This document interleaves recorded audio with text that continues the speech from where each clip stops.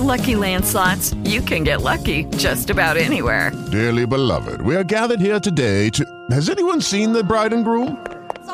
Sorry, we're here. We were getting lucky in the limo and we lost track of time. No, Lucky Land Casino, with cash prizes that add up quicker than a guest registry.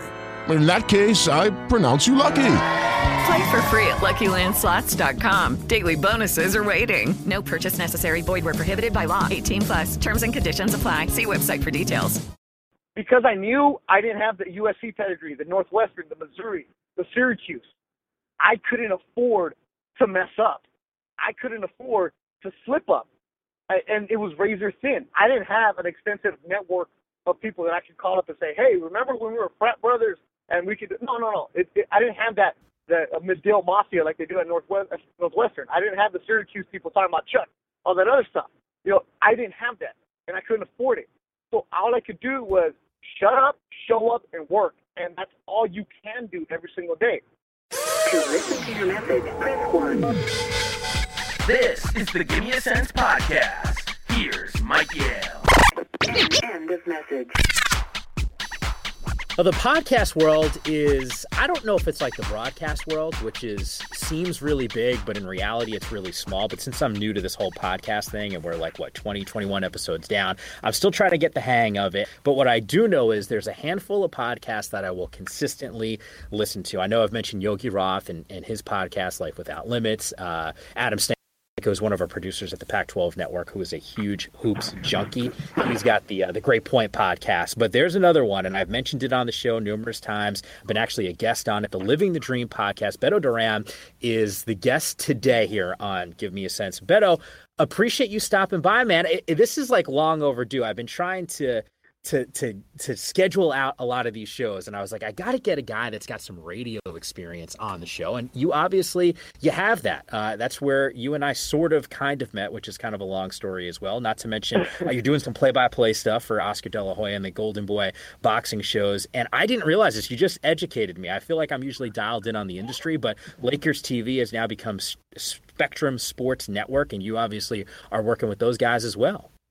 Yeah, it used to be Time Warner Cable, and then there was a merger, and I found out the other day when my Instagram said Spectrum Sports Net, and I'm like, who's this? I don't follow this account. I was like, oh, it's the Lakers account. So I guess the merger went through. But yeah, man, it's cool. I'm glad I get to be a guest.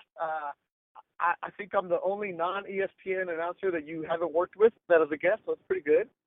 Yeah. I was listening to Kevin Connors this morning. I want my Bose headphones. I've been walking through the office and I've had a few people here at the Pac-12 Network saying, so the Bose headphones, there's another pair that's coming down the road for a lucky listener. We'll figure out that contest. But look, there's so many things I want to ask you because I think your story is really unique. But the Living the Dream podcast, I think it's one of the best podcasts that's available right now. And in a lot of ways, I think it's kind of similar to what I do, but I think the cool aspect of what you do on your show is you interview every guest in person and you bring them beer, which I think is awesome. So I'm sorry that I don't have a craft beer for you. You were kind enough to give me one when I was a guest on your show. I'll just take you out for drinks next time time I see you. But how do you... The fun part about that is I have 12 beers in my back right now because I stopped by and restocked up. Craft Beer Kings is my beer sponsor, and it all started through this crazy world, man, where I went in there one day and I knew these guys, a guy named Mo and his brother Mike Salam, and they're big Laker fans. And it all started when I was working at ESPN Radio. They sent me horchata beer. Now, horchata is like a Mexican drink. It's like basically rice water, right? But with a bunch of sugar and cinnamon or something like that. And they made a beer. They sent it to me in the studio. And then one day I stopped in there and the guy's like, look, man, I love your podcast. We were starting off. He's like, I can't give you money, but I can give you beer. And I'm like, well, damn, these craft beers are like $10. I'll take that instead of money. And now every guest gets a beer. Actually, you're the one who loved it because we actually had 3 or 4 different beers, so it was even better. So, and actually, this is now leading to something else. I have a beer cast coming up where next time you come down to LA, if you ever do leave your palatial San Francisco estate, we're starting to set up where we get it's beer sampling, but not like the traditional like beer snobs where like, oh, this has too many hops or yeast or whatever, all that stuff which I have no clue about. it's Mo brings 3 beers. I'm like, what is this? He explains it like a normal person, and then we bring in another guest, and we just talk about whatever for like 30 minutes, and while we're drinking beer. So it's like basically we're recording a bar conversation. I was just going to say, it's like hanging out at a bar and you just have microphones in front of you, essentially is what it comes down to. Yeah, so next time you're in LA, you are going to be a member of the Beer Cast.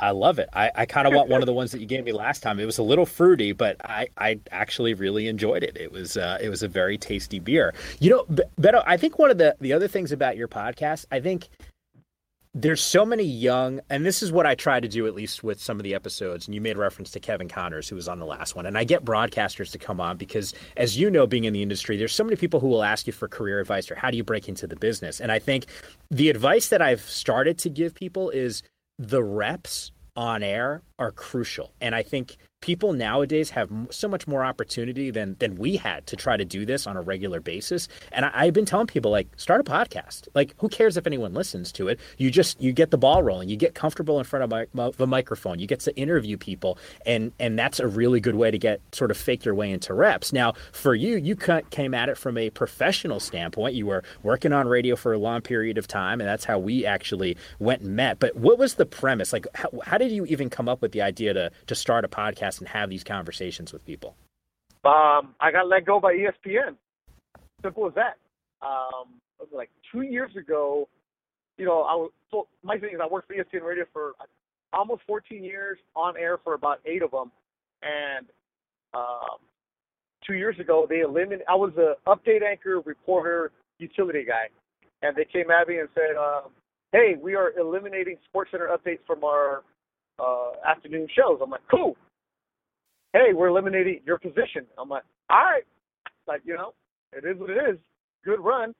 And there was no animosity there. They just said, you and 2 other people are going to be let go. Like, we don't need to send people to every single game. We don't need sound bites, because now, in this day and age where a person who's a writer is also on TV, who's also doing radio, and that's just the technology and the way. And I kind of saw the writing on the wall like the year before that, because I was thinking, like, man, there's some of the stuff that I'm doing, nobody's even paying attention to it. So it's like, is it even worth it?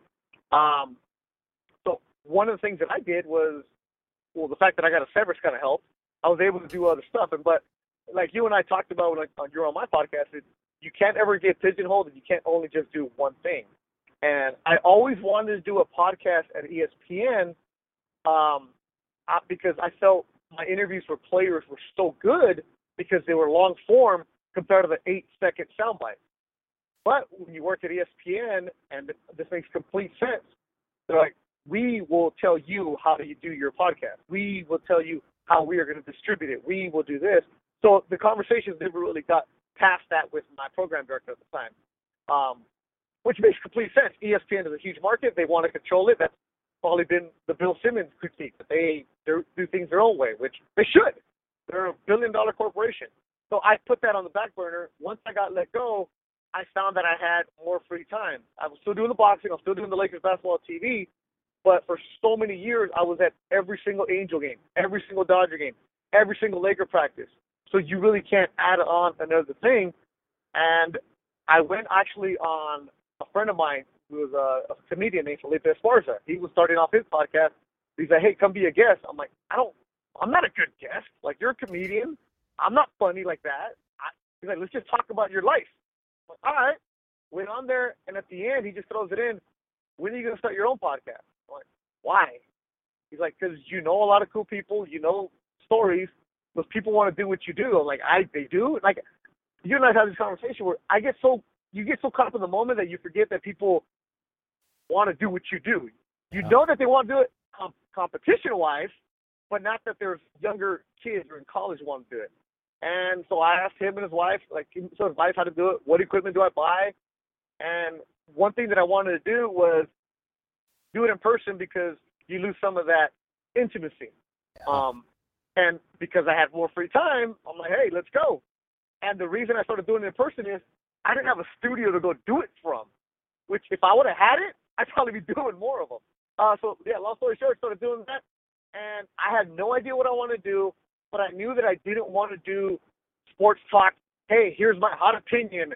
Here's my take. Yours isn't, which everybody was doing. Because if you look at sports talk radio, their podcasts are basically shorter versions of their show, which I wasn't a podcast guy beforehand, and I didn't want to listen to a re-air of First Take, or, I didn't want to do all that stuff.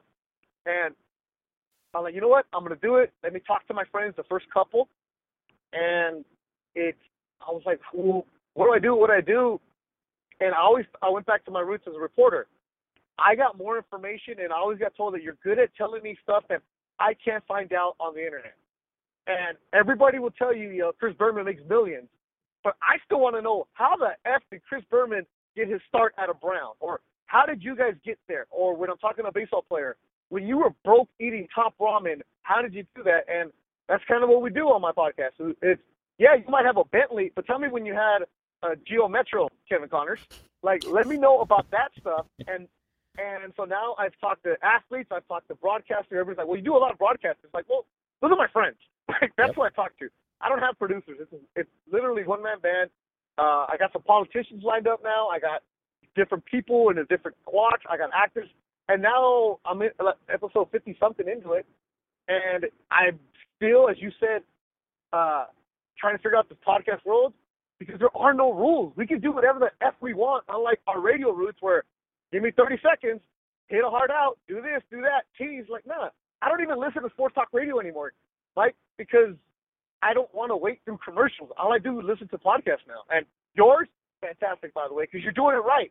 You're having fun with it. Well, I appreciate that. And you make reference to your podcast. Once again, it's called the Living the Dream podcast, which I think is a perfect title for what you're describing on your show. But I want to circle back because I do want to hear more about your story, because I think it's actually pretty fascinating, because you're the first radio guy that's got radio roots that's on this podcast. And I think that's a really huge added dimension to the show. And you said something that really resonates with me. You said, hey, if I was at ESPN when I pitched this idea, they were going to control it. It was going to be done their way. And I totally understand. It's something we didn't get a chance to talk to Kevin Connors about, who's still at ESPN. But I always say this. When I got to Pac-12 Network, I've never had one person tell me what to say or how to say it. They legitimately gave me the keys to the car, which is awesome. And I get to drive it wherever I want to go. And I think for you talk about that freedom. How different, how almost liberating is it to go 14 years doing ESPN radio, their system, their style, doing it the way they want to do it, to now being able to say, you know what, I'm going to put my feet up and I'm going to have a craft beer while I go and hang out with someone and hear their story. It's crazy. See, I loved working at ESPN. It was the only job I ever had. I cut my teeth there. Like, I was given a small little craft of opportunity. The early 2000s, the housing market was great, so they decided to expand to a part-time role, and I jumped at it and I went through it. But I knew that I was an average sports talk radio host. I've never been one that's been opinionated. I've always had to give you the roots and the nuts and the information. So as a sports talk host, I was okay, but I was the backup guy. As a reporter, I was money. I was giving you good stuff. And one of the things at ESPN, I was never told what I could or couldn't say, but you kind of get the impression of what you shouldn't say. Yeah. Because if you're a superstar, you can do whatever you want. Whatever you want. Different rules for different players. When you're vanilla and you're the guy off the bench, gotta be careful about that. In radio, there's so many. It's called the program director. It's basically your boss, and we get a new one every year, and it's up to him to decide if he likes you or if he doesn't. And they're always going to give you ideas of how you should sound, how you should do this. I told you this when you were on my podcast. Hey, you should Latino it up a little bit. Play to your Mexican roots. You're in LA. It'll help you. I'm like, I don't even know what the heck that means, but okay. You always just say, okay, and then you go and do what you got to do. One of the best pieces of advice I was given to was by Shelley Smith and Ken Field, who was an ESPN producer for a long time, Emmy Award winners, mentors of mine. But if you're going to go out and do it, make sure it's your voice and your way. And when you go home and you can look at yourself, you at least know that the person that was on air is exactly who you are off the air. And I always try to remember that. And could I have been a little bit more successful as a sports talk radio host if I would have been like the crazy opinionated guy saying stuff that he doesn't believe? Yeah. Probably be a millionaire, like as we see some of the guys on TV right now doing it. But are you really who you are? No, I'd rather be me. I want to rewind here because you mentioned, that start as at ESPN. How do you land a job in radio at an ESPN affiliate? Throwing out T-shirts, handing out bumper stickers. I kid you not. I had no idea what I wanted to do in college until my third year of junior college when I basically here's my deal. So, short story. I always loved sports. I always wanted to work in sports. I had no idea that you could actually be a reporter because there weren't any examples of Latinos there who could do it because everybody growing up watching TV was a white guy, right? White guy and a hot blonde. That's what is on the news in LA. And you've seen the LA weather people, right? Boom. But if you want to see any Latinos, you have to go put it on Telemundo, which I didn't speak Spanish like them. My mom and dad do. My mom and dad from Mexico, son of immigrants. There's 7 kids. Every single stereotype you could think of possibly there. But I knew I wanted to work in sports. I'm like, hey, maybe I'll be a team doctor. Chemistry sucks, Maybe I want to be a lawyer, be an agent. I talk a lot. Nah. And then I took a journalism class, and the professor's like, you're a good writer. I was like, I am? She's like, yeah, you wrote a good lead. I was like, what's a lead? I had no idea about what anything is. And the only reason I took that journalism class is because I had to stay on my dad's insurance. And from there, she's like, yeah, you go find yourself an internship. What the F is an internship? This is like early 2000s. All my friends are like getting ready to graduate college. I still have no idea what I want to do. I took that journalism class. I'm like, wow, this is awesome. I never missed that class. Lori Medgovich at El Camino Junior College. She wrote for the Associated Press for a lot of years, Emmy Award winner, and then she had retired as a teacher. She's like, you have something about you. And I was like, well, I was a paper boy when I was a little kid. Maybe through osmosis I learned how to read it because I would read the Daily Breeze, which is a local newspaper, the afternoon edition after I got out of school, read the sports page, and then go and deliver the newspaper. And that was my thing in elementary school. And fast forward, my first ever internship was in 2000 Democratic National Convention for CNN because I was 21 and I knew the city of LA using a Thomas guide, so I was able to tell the reporters for New York One how to get to the Hollywood sign, how to get to Grandma's Chinese, how to get to Santa Monica, and they loved the hustle. They told me, and that's when I was like, wow, this is great. By that time, I wanted to be a writer. I'm like, this is like the rush of a news and working for New York One, and even though I was into politics that much, it was great. We followed Hillary Clinton around for a week because she was running for a state senate, and it was amazing. Just that rush of what it looks like in a broadcast band, and I'm like, this is awesome. Then I was like, okay, internship's done. I was ready to transfer to Cal State Dominguez Hills because it was down the street from where I grew up in Carson, which is now the StubHub Center where they do the CrossFit games, the Galaxy play. Back then, it used to be a farm, and the only reason I went to that school is because I'm now 22, and I want to hurry up and graduate college, and I get the Cal Grant, which is going to pay for all of school, even though school had no journalism program, really. Or I could go to SC and get a $40,000 loan. What do you think the Mexican parents are saying? Free. Let's go. Take on as much debt, right? Go to SC. Yeah, right. Immigrant parents don't sign for anything, let alone a loan. So I went there for one semester, and then I got a job with ESPN Radio. At that time, it was just starting off at this dude working the promotions crew, where go and set up the pop-up tent as the radio hosts are going to come by, give people a T-shirt, give them a bumper sticker, give them out whatever it is. And now the guy who hired me, Tommy Lamb, at this day told me the only reason I got hired is because I had AAA insurance under my dad, and I was old enough to drive around their Ford Expedition, those radio vans that drive around everywhere. Yeah. Because I had AAA, they thought I was really responsible, so they hired me for that. I meet one of the producers now, David Vassay, who actually travels with the Dodgers for their flagship. I was like, dude, I want to do what you do. He's only a couple years older than me. He's like, come in tomorrow, help us make copies. For 6 months, I would go in there, make copies, get food, and hang around the radio station in the studio. So if I had to go and work an event, say I had to report at 6 o'clock to the radio station to pick up the van, I'd show up at 12 and hang out with Vassay and yo, what do you need? He's like, oh, just go get us lunch. Go do this, go do that. And I would see what a producer would do. And sure enough, instead of going to school, I was going to the radio station because I had the access card. I got to go behind the gates, and I'm like, oh, this is awesome. And I would just hang out, do whatever you need to do. The radio station was in its infancy. They didn't have anybody. Beto, answer the phone. All right, cool. So everybody thought I was working on the radio side, on the production side, when I was really just a promotions dude. So I'd go in there, and then I'd go and drive the van to, like, wherever I had to do. And I would do that. And sure enough, Christmas Eve, what happens? The guy who's supposed to answer the phones doesn't do it. The guy doesn't answer the phones on New Year's Eve. He doesn't show up. Hey, Beto, you want to just do this for us? Heck yeah. So fast forward, everybody always thought I was working. I would start doing that. Started a producer leaves. I became an associate producer just hanging out. And then we have a new radio boss every year. Every time we'd get a new program director, he'd ask people, what do you do? And by that time, I learned how to edit. I asked the board, I was like, hey, how do you do this? We had the Angels and the Kings games. And I would edit the highlights for their games. And by this time, I was getting paid for it.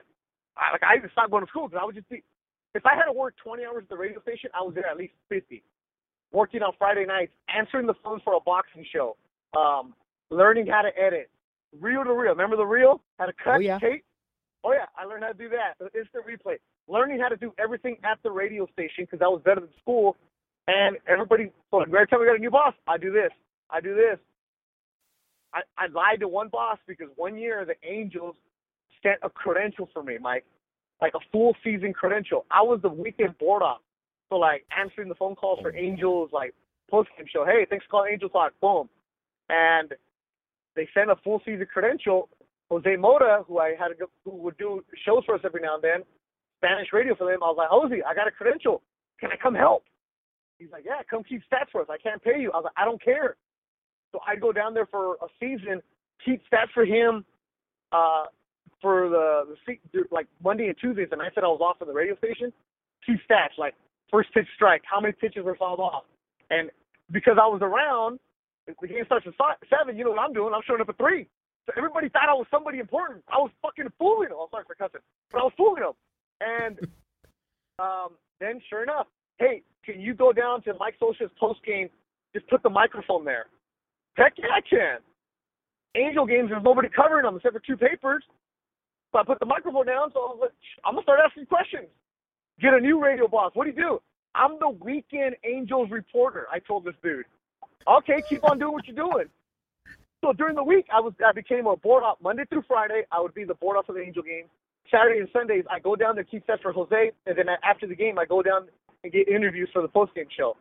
And I wasn't getting paid, and then the bosses thought I was doing something. The economy gets better, and they're like, hey, we're going to hire an assistant reporter. You can only work 20 hours a week, and you have to join the union. Jumped on it. I went from having 4 different jobs because I was also working at traffic radio. Like, you know, when people are like, hey, traffic on the 20s, blah, blah, blah. I was the guy typing up what they were saying Monday morning from midnight to 5 a.m. Then I go at the radio station. Then I was still, like, umpiring men's rec league softball to get cash. I'm in my mid-20s now. Friends who are really into the real estate boom, like, dude, come make money with us on the mortgage side. I'm making 100 this. I'm doing that. Family members tell me, what the F are you doing, Beto? Like, why don't you get a real job? This isn't going to happen. People who I know are like, nobody can say your name. And I'm like, no, I'm going to be on air. I'm going to be on air. And, you know, I just never listened to anybody. Paying 1 credit card so I can, the minimum so I could use it to get gas to go to work. By that time, I was doing high school football games for free on Friday nights to work on play-by-play or sidelines. Anything and everywhere to just get my voice there and get the reps. I was doing it, and it was awesome, and it was amazing, and I was broke as can be. The good thing is that I was living at home. I had a little change in my pocket, and I never left, and the economy got better. 2007, part-time reporter. 2008, full-time reporter.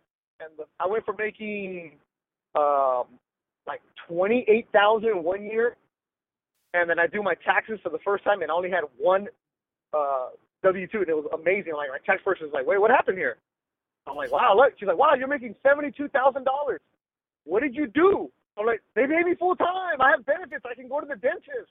And it was crazy, and it was awesome. And then after that, just kept on hustling, man. The grind is, dude, that's awesome. I was supposed to be short, huh?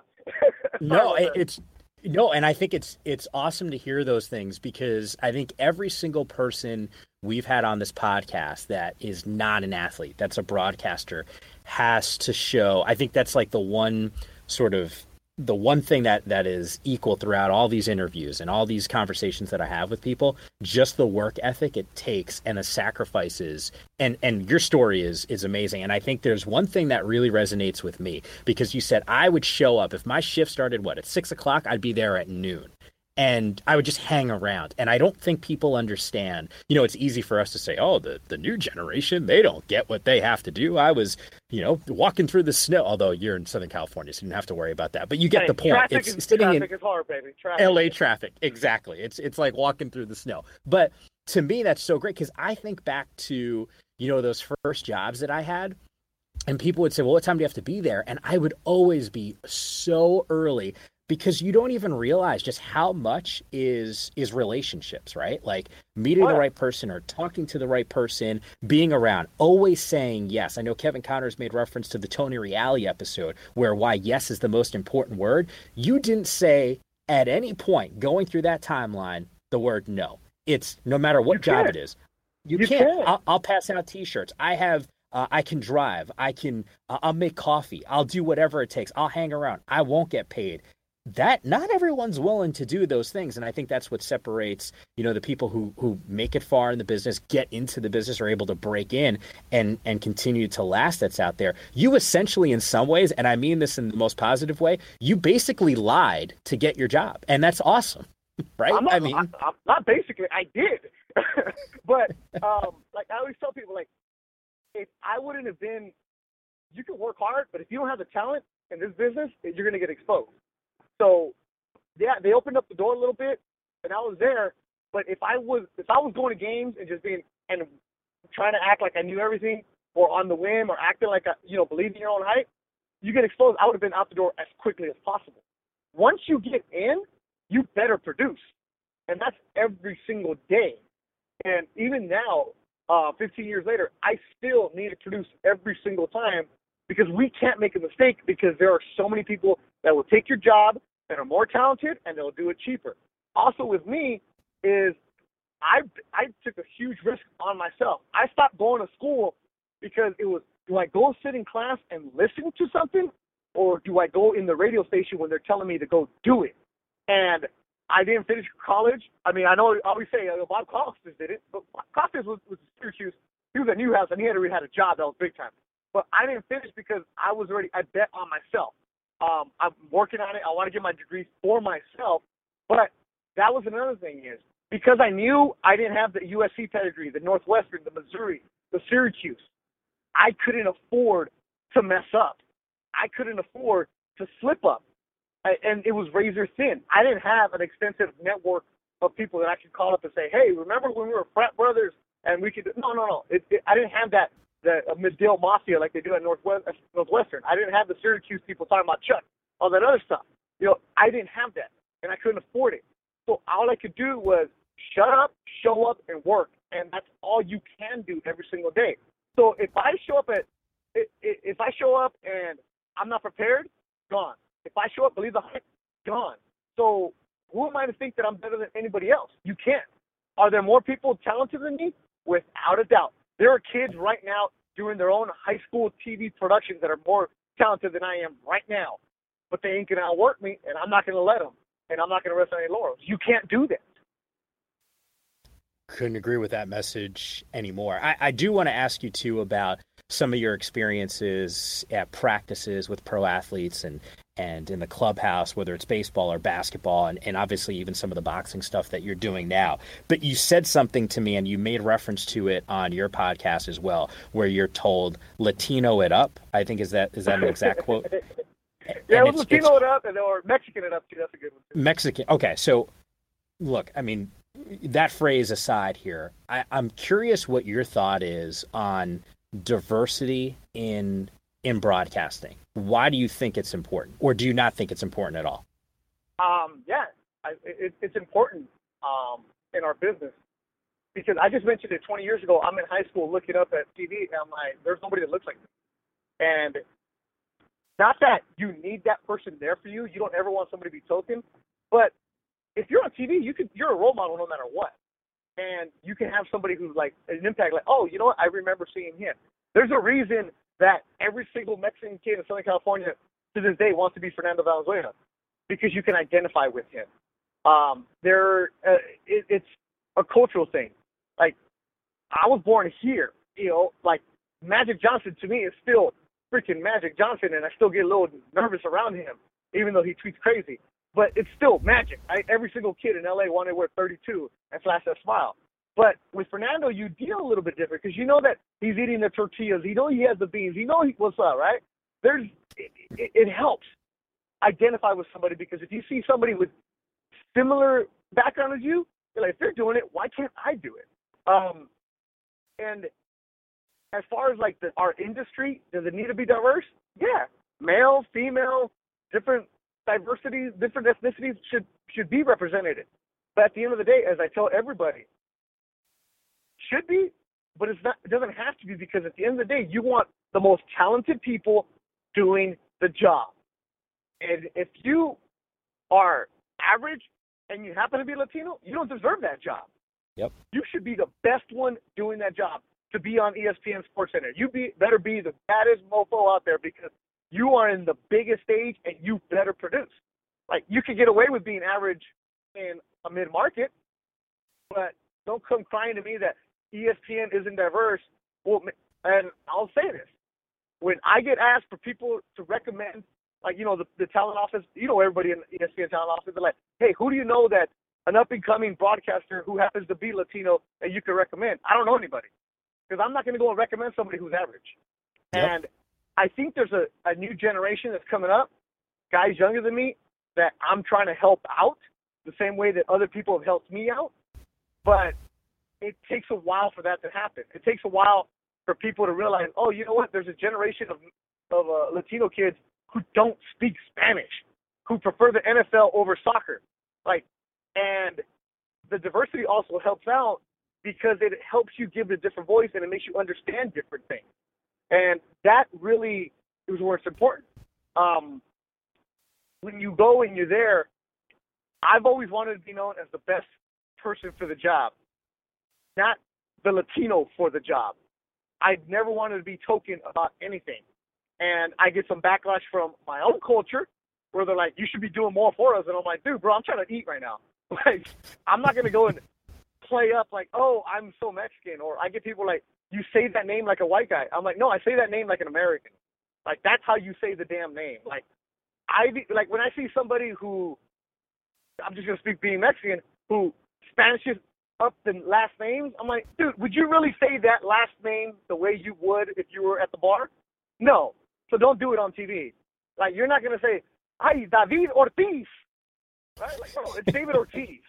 And I know there's some people listening who are probably like, no, that's how they say it in this country. But, you know, that's how everybody says it. Like my name. People have trouble saying it. It's Beto Duran, right? That's how you say it. But I know that people can't say Beto, so they say Beto. I don't care. I've heard it my entire life. People are like, you should make them say your right name. I'm like, if I don't care, why do you? Like that's another thing. It's people get so defensive about certain things, and it's like, let's look at the big picture. Like, let's look at the big picture of what's going on here. Let's try to get more diversity. Like, you and I had this conversation. How many Asians were at the Sports Center? One. That's still there. Who? None. Cal? Well, look, I mean, it depends on it really depends on how you classify, like, which area of Asia, right? So there's like... Exactly. See, I just said Asian. If I want to, like, how many Mexicans are on Sports Center? I can't think of any. Yeah. I know there's Latinos, you have Mexicanos, but he's Cuban.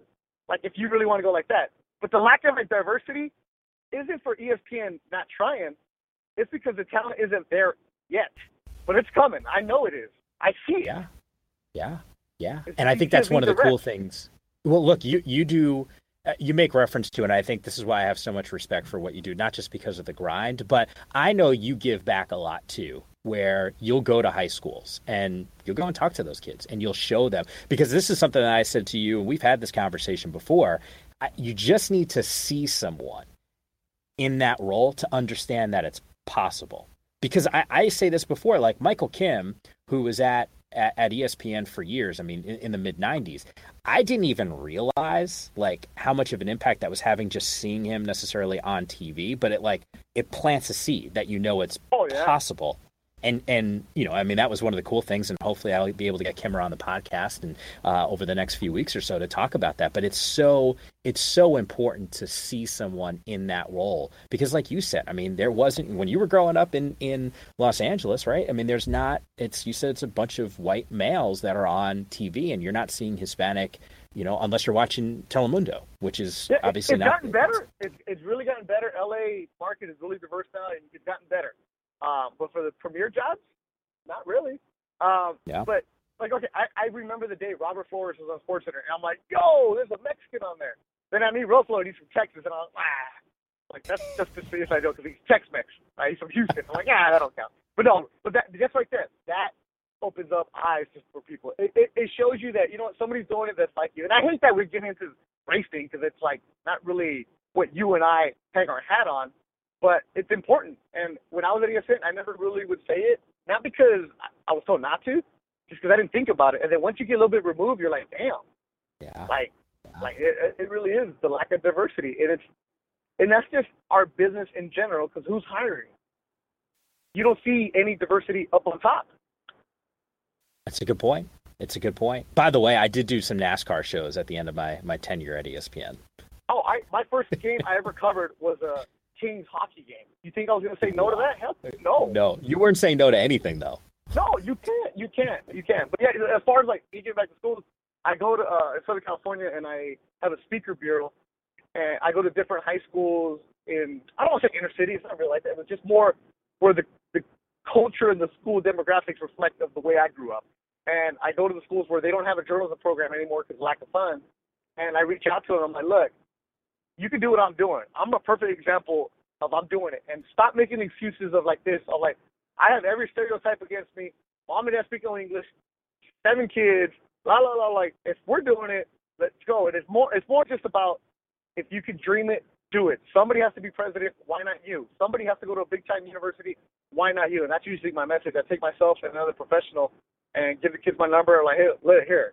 You may not listen right now, but in a year from now, let's go for it. And it's just more of reaching out to him, because my brother's an administrator for LA Unified School District, and he's the one that told me, you should start doing this. And I'm like, it just sounds like I'm bragging. Like, he's like, no, just these kids need to hear from you. And same thing with you, Mike. Like, you go back to your high school, I know that's a big thing for you, because these kids, you used to beat them, right? Yeah. They're like, why not do it? For sure. And look, I mean, how many people helped you out? Right? I mean, you asked me. No, not many. Really? Yeah, like, there's not I had more people not help me than did help me. And I'll tell you the people that helped me a lot. Shelly Smith, amazing. I answered the phone for her on a Christmas Eve radio show that nobody was calling in. And then she's like, hey, do you want to work the Rose Bowl with me? I'm like, ugh. What? Like, what? Like, yeah, as a runner. Ken Field, producer for ESPN. First time I was ever on ESPN News from San Antonio, and you guys had called me and said, hey, do you want to come on ESPN News? I had to do a hit outside. It was 108 degrees. I had to go buy a tie at Nordstrom's at the San Antonio Mall and do this hit. It was 108 because one of the talents didn't want to go outside because it was 108 degrees in San Antonio during the Laker playoff. Ken Steele's like, hey, thanks for not complaining. I'm like, why would I complain? Mike Hill, who I was on with him a lot, would send me texts. Robert Flores, give me information on how do I improve. But as far as like people helping me, I had more people telling me I shouldn't do it in this business when I was first starting off than people telling me, yeah, you could do it. So the people who did help me, I clung on to them and texted them every day, called them almost all the time. What more do I need to learn? What more do I need to do this? And as Shelly told me, don't take it personal when somebody doesn't want to help you. Just find somebody who will, because somebody will help you. It's just you have to do the work. And if somebody doesn't want to help you, don't hold a grudge. But, maybe you caught them on a bad day. Maybe they were just being a jerk, whatever it was. Maybe because you weren't a girl, they didn't want to help you. Whatever it is. But don't hold that against it. Find more of the positive stuff, because somebody will be there for you. And from that person, you have to learn as much as possible. I'm gonna be honest with you, man. I'm shocked that you didn't have more positive reactions to from people that wanted to help you out. Like, I feel like in this business, for me at least, and this is maybe where our stories and our paths separate a little bit, I had more people willing to help than not willing to help. And I guess maybe I just gravitated towards those people. Maybe that's why I have it in my head. No, and the thing is, I'm not going to lie, I was learning on the job. Like, I didn't go to a big fancy school. I didn't have that alumni network to help me out. I didn't have a lot of internships where I could have learned stuff. Because I was already working at the radio station. Everybody at the radio station was awesome for me. Joe McDonald, the late Joe McDonald, was a great radio host, helped me out tremendously. Doug Krikorian, who was a scribe at longtime columnist in Southern California, helped me out. Everybody that I've worked with at the radio station, amazing, and a great support staff around them. And the athletes that would come in, help me out. Jose Mota, always telling me, you could do this, always do that. Like Shelly Smith, Adrian Garcia Marquez is the Lakers Spanish TV voice now, always helping me out. So John Ireland immensely helped me out in my career. Everybody at the radio station, awesome. But when I reach out to other people, and I think because I was a little bit older, by that time I was 24, 25, 26, they kind of viewed me as a threat, maybe, as competition, maybe. Like, I never took it that way. But I'm like, I'd always felt like, I want to do what you do. And I was like, oh, yeah, that's cool. All right, cool, TV person. Like, you know, like, you won Emmys. What are you worried about, man? Like, you got billboards. What are you sweating me for? Like, Wow. Yeah, you didn't run into that? Some people kind of brushing you off? I've gotten the stiff arm before, especially coming up in my career, but I think I was just really, I mean, you asked me this question about mentors when I popped on your show.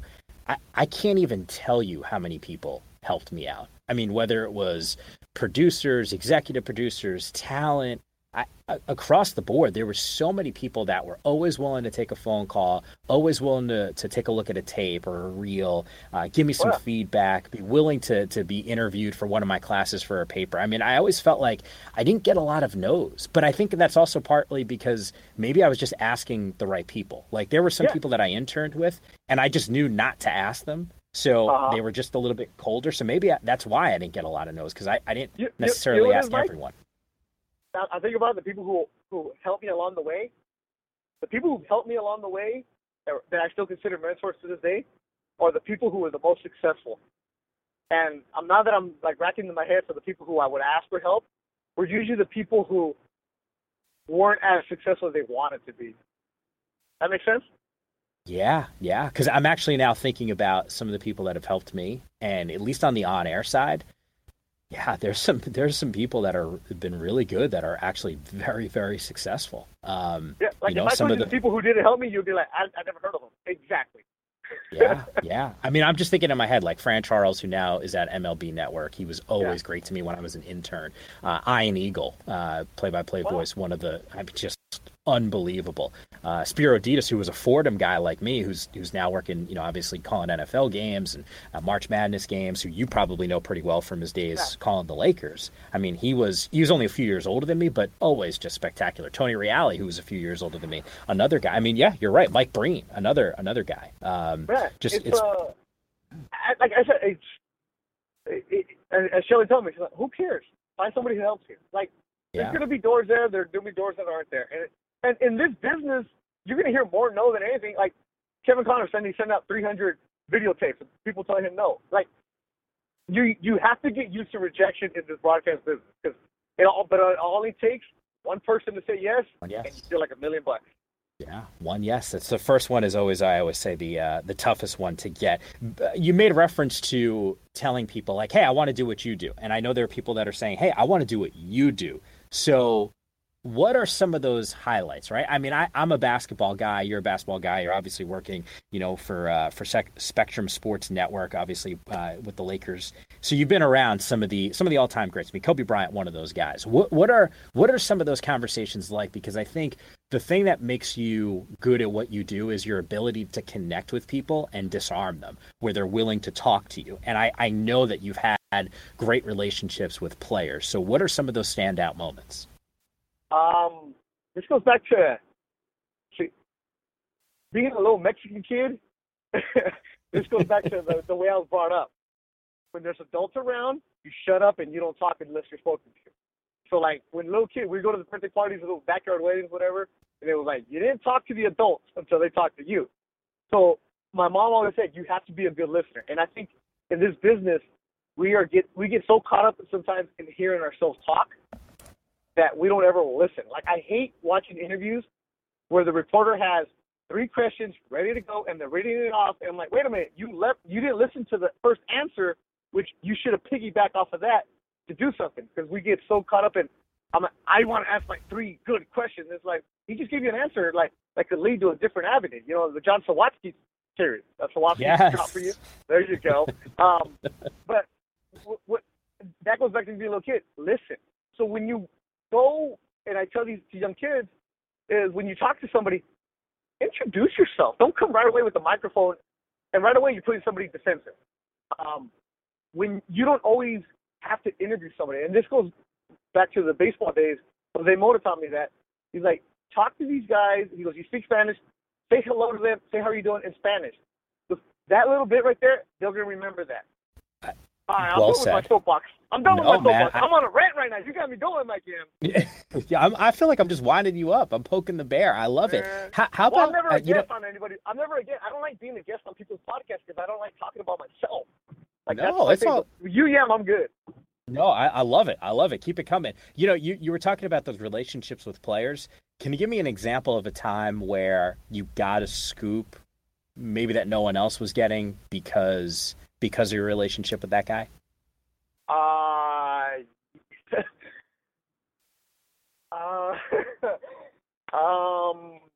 right, maybe one that you. No, I got a couple.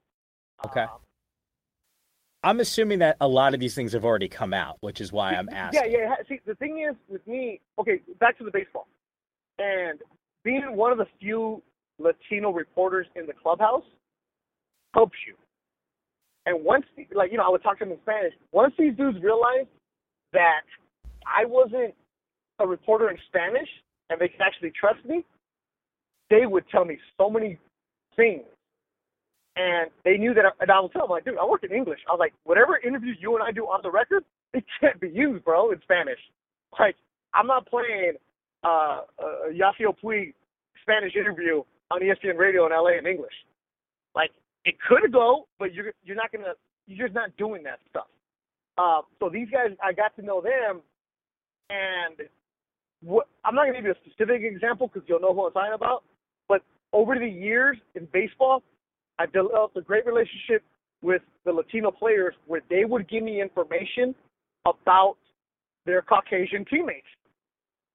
And sure enough, I would usually, because I've never been a breaking news reporter, because on radio, it's harder with radio to do stuff unless it's like really, really good, juicy stuff.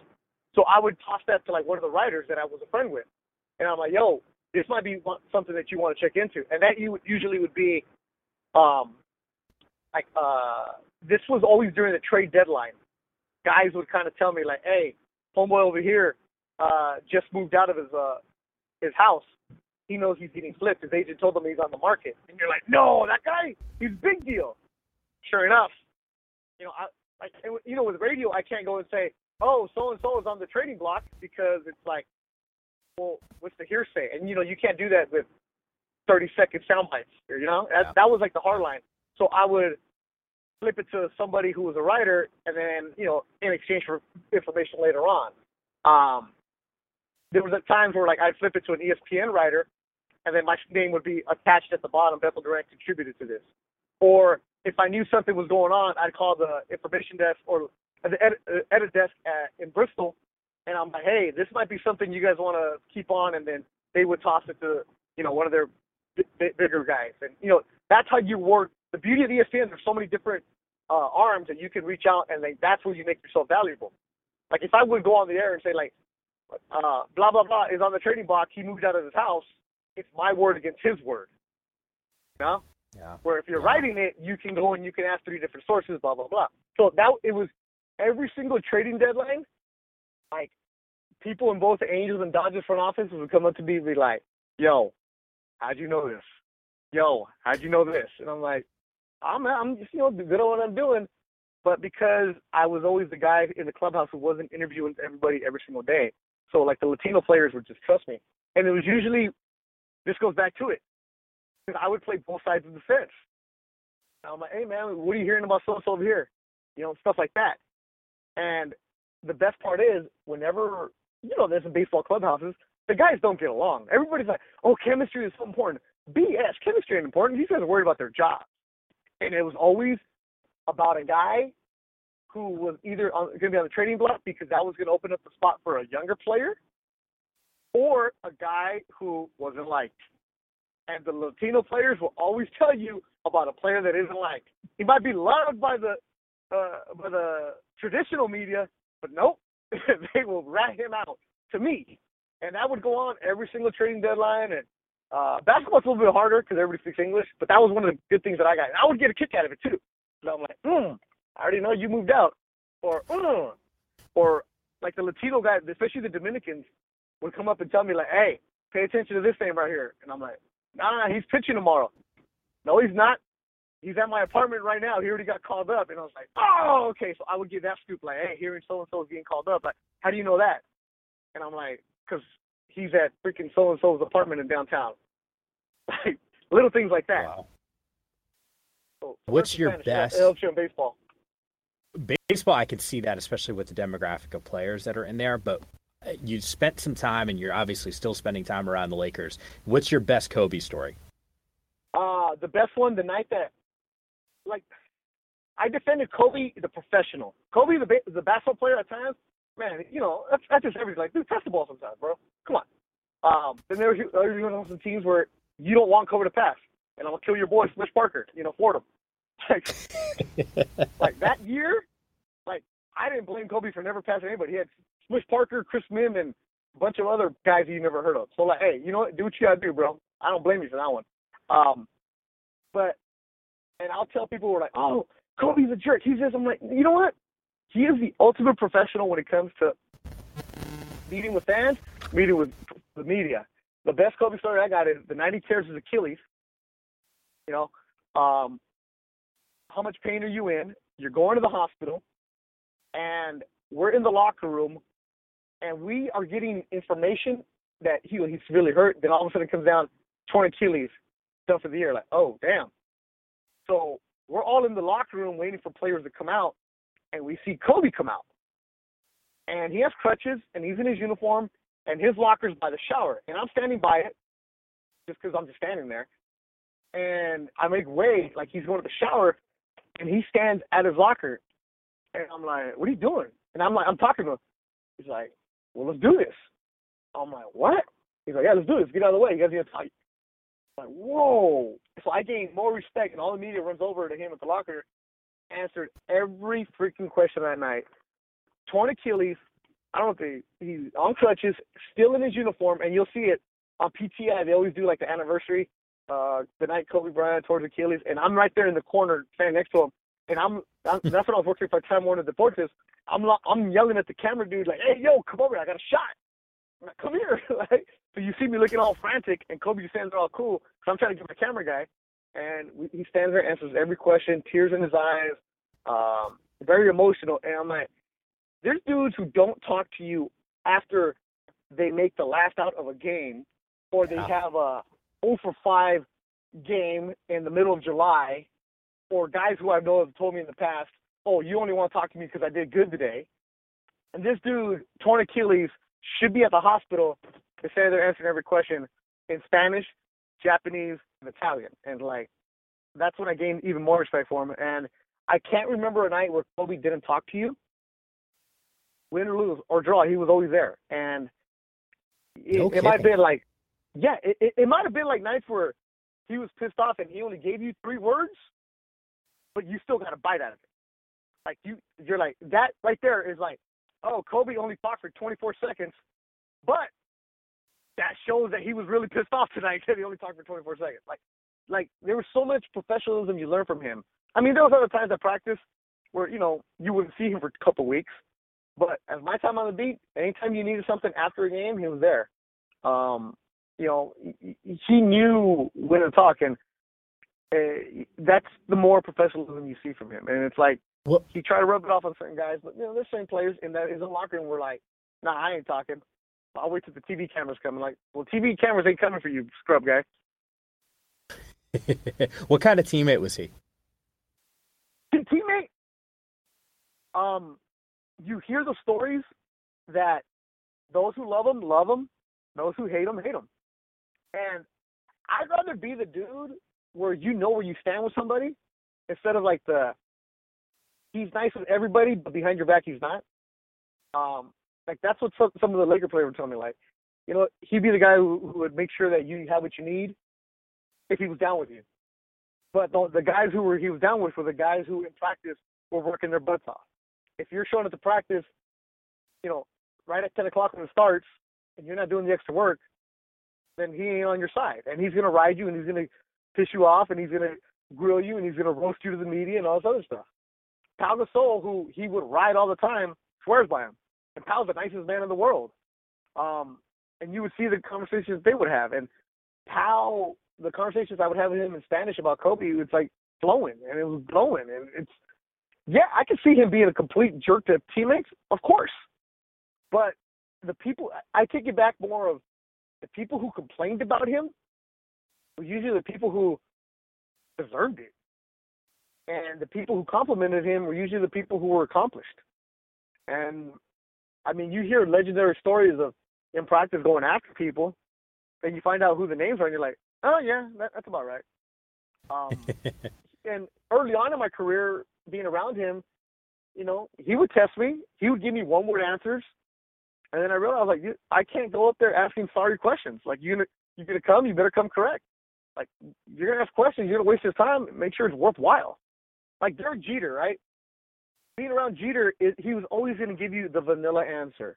Oh, the fans are great, the team is great, blah, blah, blah. Like, when was he ever going to say anything controversial? Never. Like, right? Everybody's like, oh, great teammate. I'm pretty sure there's guys that Jeter did not like. Take away A-Rod. But, I mean, pretty sure there's guys that he didn't like.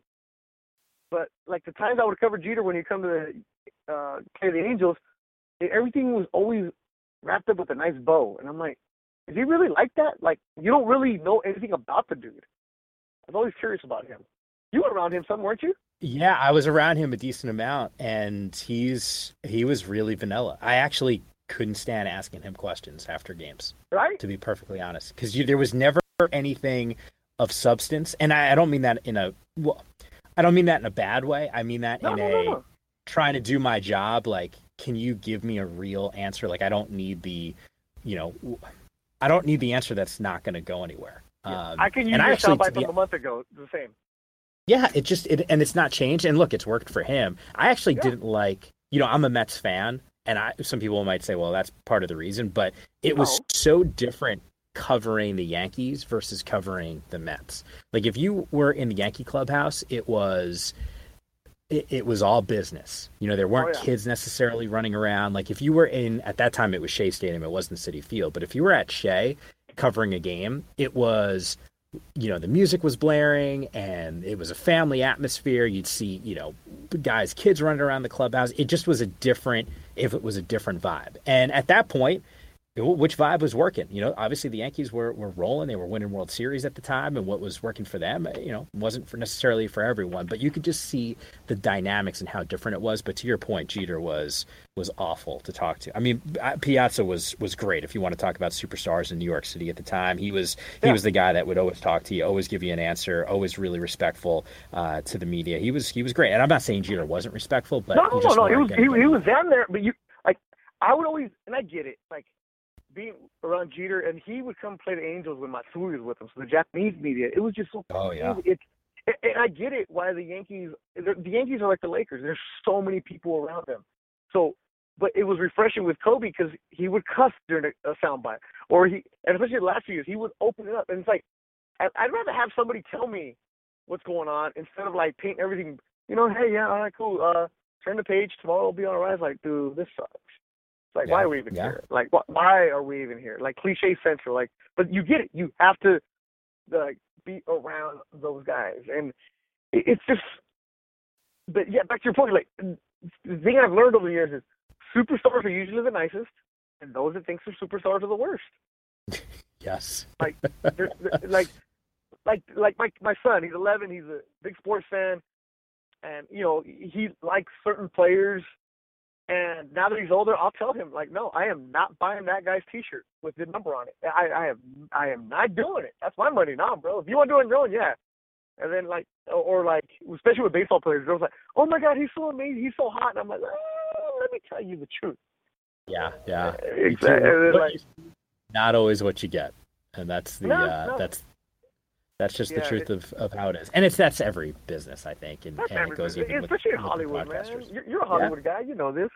Yeah, right. Yeah, people look at me and they think Hollywood right off the bat. There's no doubt about that. You're on TV, man. That means you're in Hollywood. Yeah. It's a little different here in San Francisco. There's no doubt about that. Beto's podcast, by the way, the Living the Dream podcast. It is great conversations with a lot of notable people that you're familiar with, and some guys that they're just great conversations. The business side of the business, or the business side of the business. Does that make sense? Business side of broadcasting in a lot of sense. I think you sort of cover it all. It's a great list. You can catch it on iTunes as well, and I'm sure you'd appreciate the hitting that subscribe button as you're taking a listen to Beto's podcast. But man, this is how out of loop I am when you're talking about the beginning of the podcast about podcast different. I didn't know that if you subscribe or if you get like reviews that your numbers go up. Like, oh yeah, I didn't know that until you started talking about it. I'm like, well, why would? Because see, I'm over here like people leave reviews. I'm like, that's cool, appreciate you leaving a review. But I'm like, well, what's the point?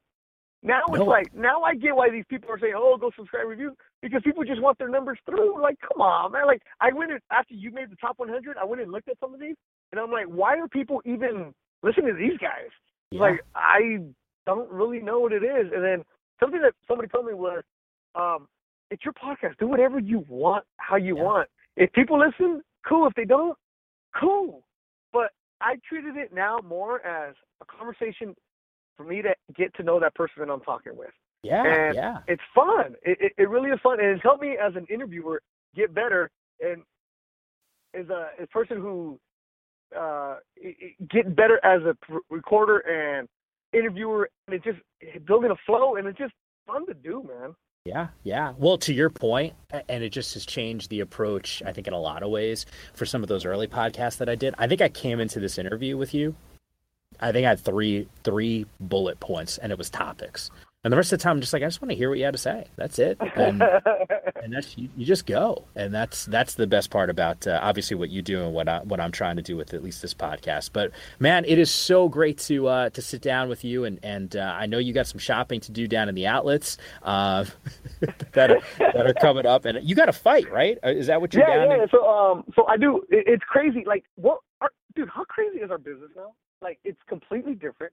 Yeah. I'm doing play-by-play for Oscar Gold and Golden Boy Promotions. We have 2 fights a month, and it's on. We used to be on Fox Sports 1. Contract with them right now. So Oscar's like, you know what? I'm gonna create my own company. It's called RingTV.com, and we air every fight that we have. It's all his young kids that are up and coming, 8-0, 9-0, and I'm in Indio, California right now. So it's RingTV.com. I get my play-by-play cuts there. I go to Vegas for the bigger fights. It's cool. It's just fun to do. I've always been a boxing fan, and like, it's not like you can go to the minor leagues of boxing to do announcing. Like, there aren't many people doing it. So it's cool to do, and I'm out here. And so if you want to check out, my Snapchat is Beto Vision. I'm doing some self-promoting. My Instagram is Beto Vision. My Twitter is Duran Sports. And when are you going to get on Snapchat, Mike Yam? You know, I'm actually on Snapchat. This is embarrassing. I don't know how to use it. I don't get it. I never use it. I don't understand. Stop sounding old, man. That's for the young kids to read. No, I got a birthday coming up, man, and I'm trying to hold on to the youth, but it's just not happening. Oh no, don't worry about it. Hey, Mike, you got to get on the Snapchat. You work at a college network. I know. You know who tells me that all the time? Yogi Roth, who I know you've had on your podcast. Yeah, he's big with it. I just can't. I don't know. Here's how you do it: Twitter, news; Instagram, cool, funny pictures; Snapchat, stupid. The stupider the better. Like, all the pictures that you would send to your friends, that's what you put on Snapchat. Yeah, and I try to keep it to just my friends, those pictures. Okay, I was talking about the work stupid pictures. My Snapchat is where I'm like, hey, getting makeup, boom. And it trips me out, man. It really does trip me out, because when I go and talk to a high school group, all of them, Snapchat. 3/4 on Instagram. I know. Quarter maybe on Twitter. You got to be one step ahead, Mike Yam. That's what this business is about. I know. I'm trying. I mean, I still have the MySpace account that's active, so I've been trying to transition away from that. I believe that term is called oof. Yeah. Do you remember Friendster? I don't know how many people even know what that is. So I remember Friendster because it went away when I really found out what it was. I'm like, oh, that's gone. Okay. Yeah, that's when you know you're old. If you don't know what VHS is and you don't know what Friendster is, you're young, and we'll just leave it at that. And you probably think I'm stupid for not understanding Snapchat. If you don't know what Friendster is and VHS tapes, they're like, dude, you don't even know how to work Snapchat. God, I got old. I got old fast. Snapchat is cool because you just get you to the little geotags. That's all you want to do. Yeah. All right, I'm on it. I'll take a closer look. You got a guy? All right, I'll take your guy. I'll take your beer guy. Okay, you know how I actually got my sponsorships? Did you not? What do you got? Snapchat. All right. You know, you just sold me. You just sold me on it. So I get some lessons from Yogi Roth, and we'll go from there. But once again, Beto's.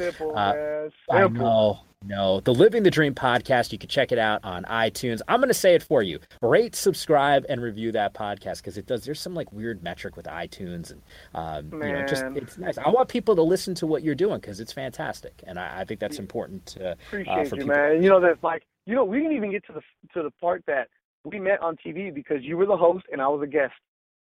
Man, that ESPN was News. You know, and we didn't actually meet in person until this past July. Month?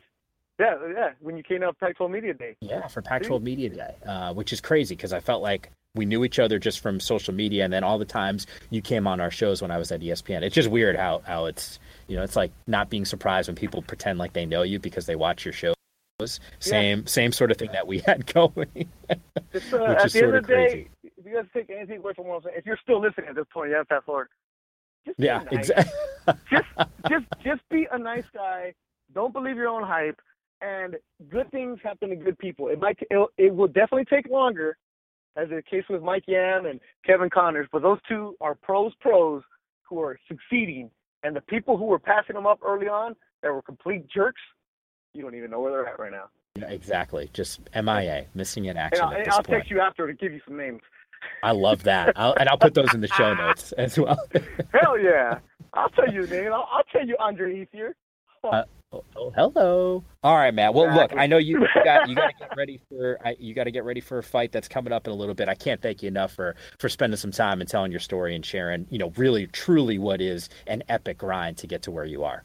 Mike, you know what I'm doing right now? I'm pulling up to the Fantasy Springs Casino, and I have one backpack and 12 craft beers.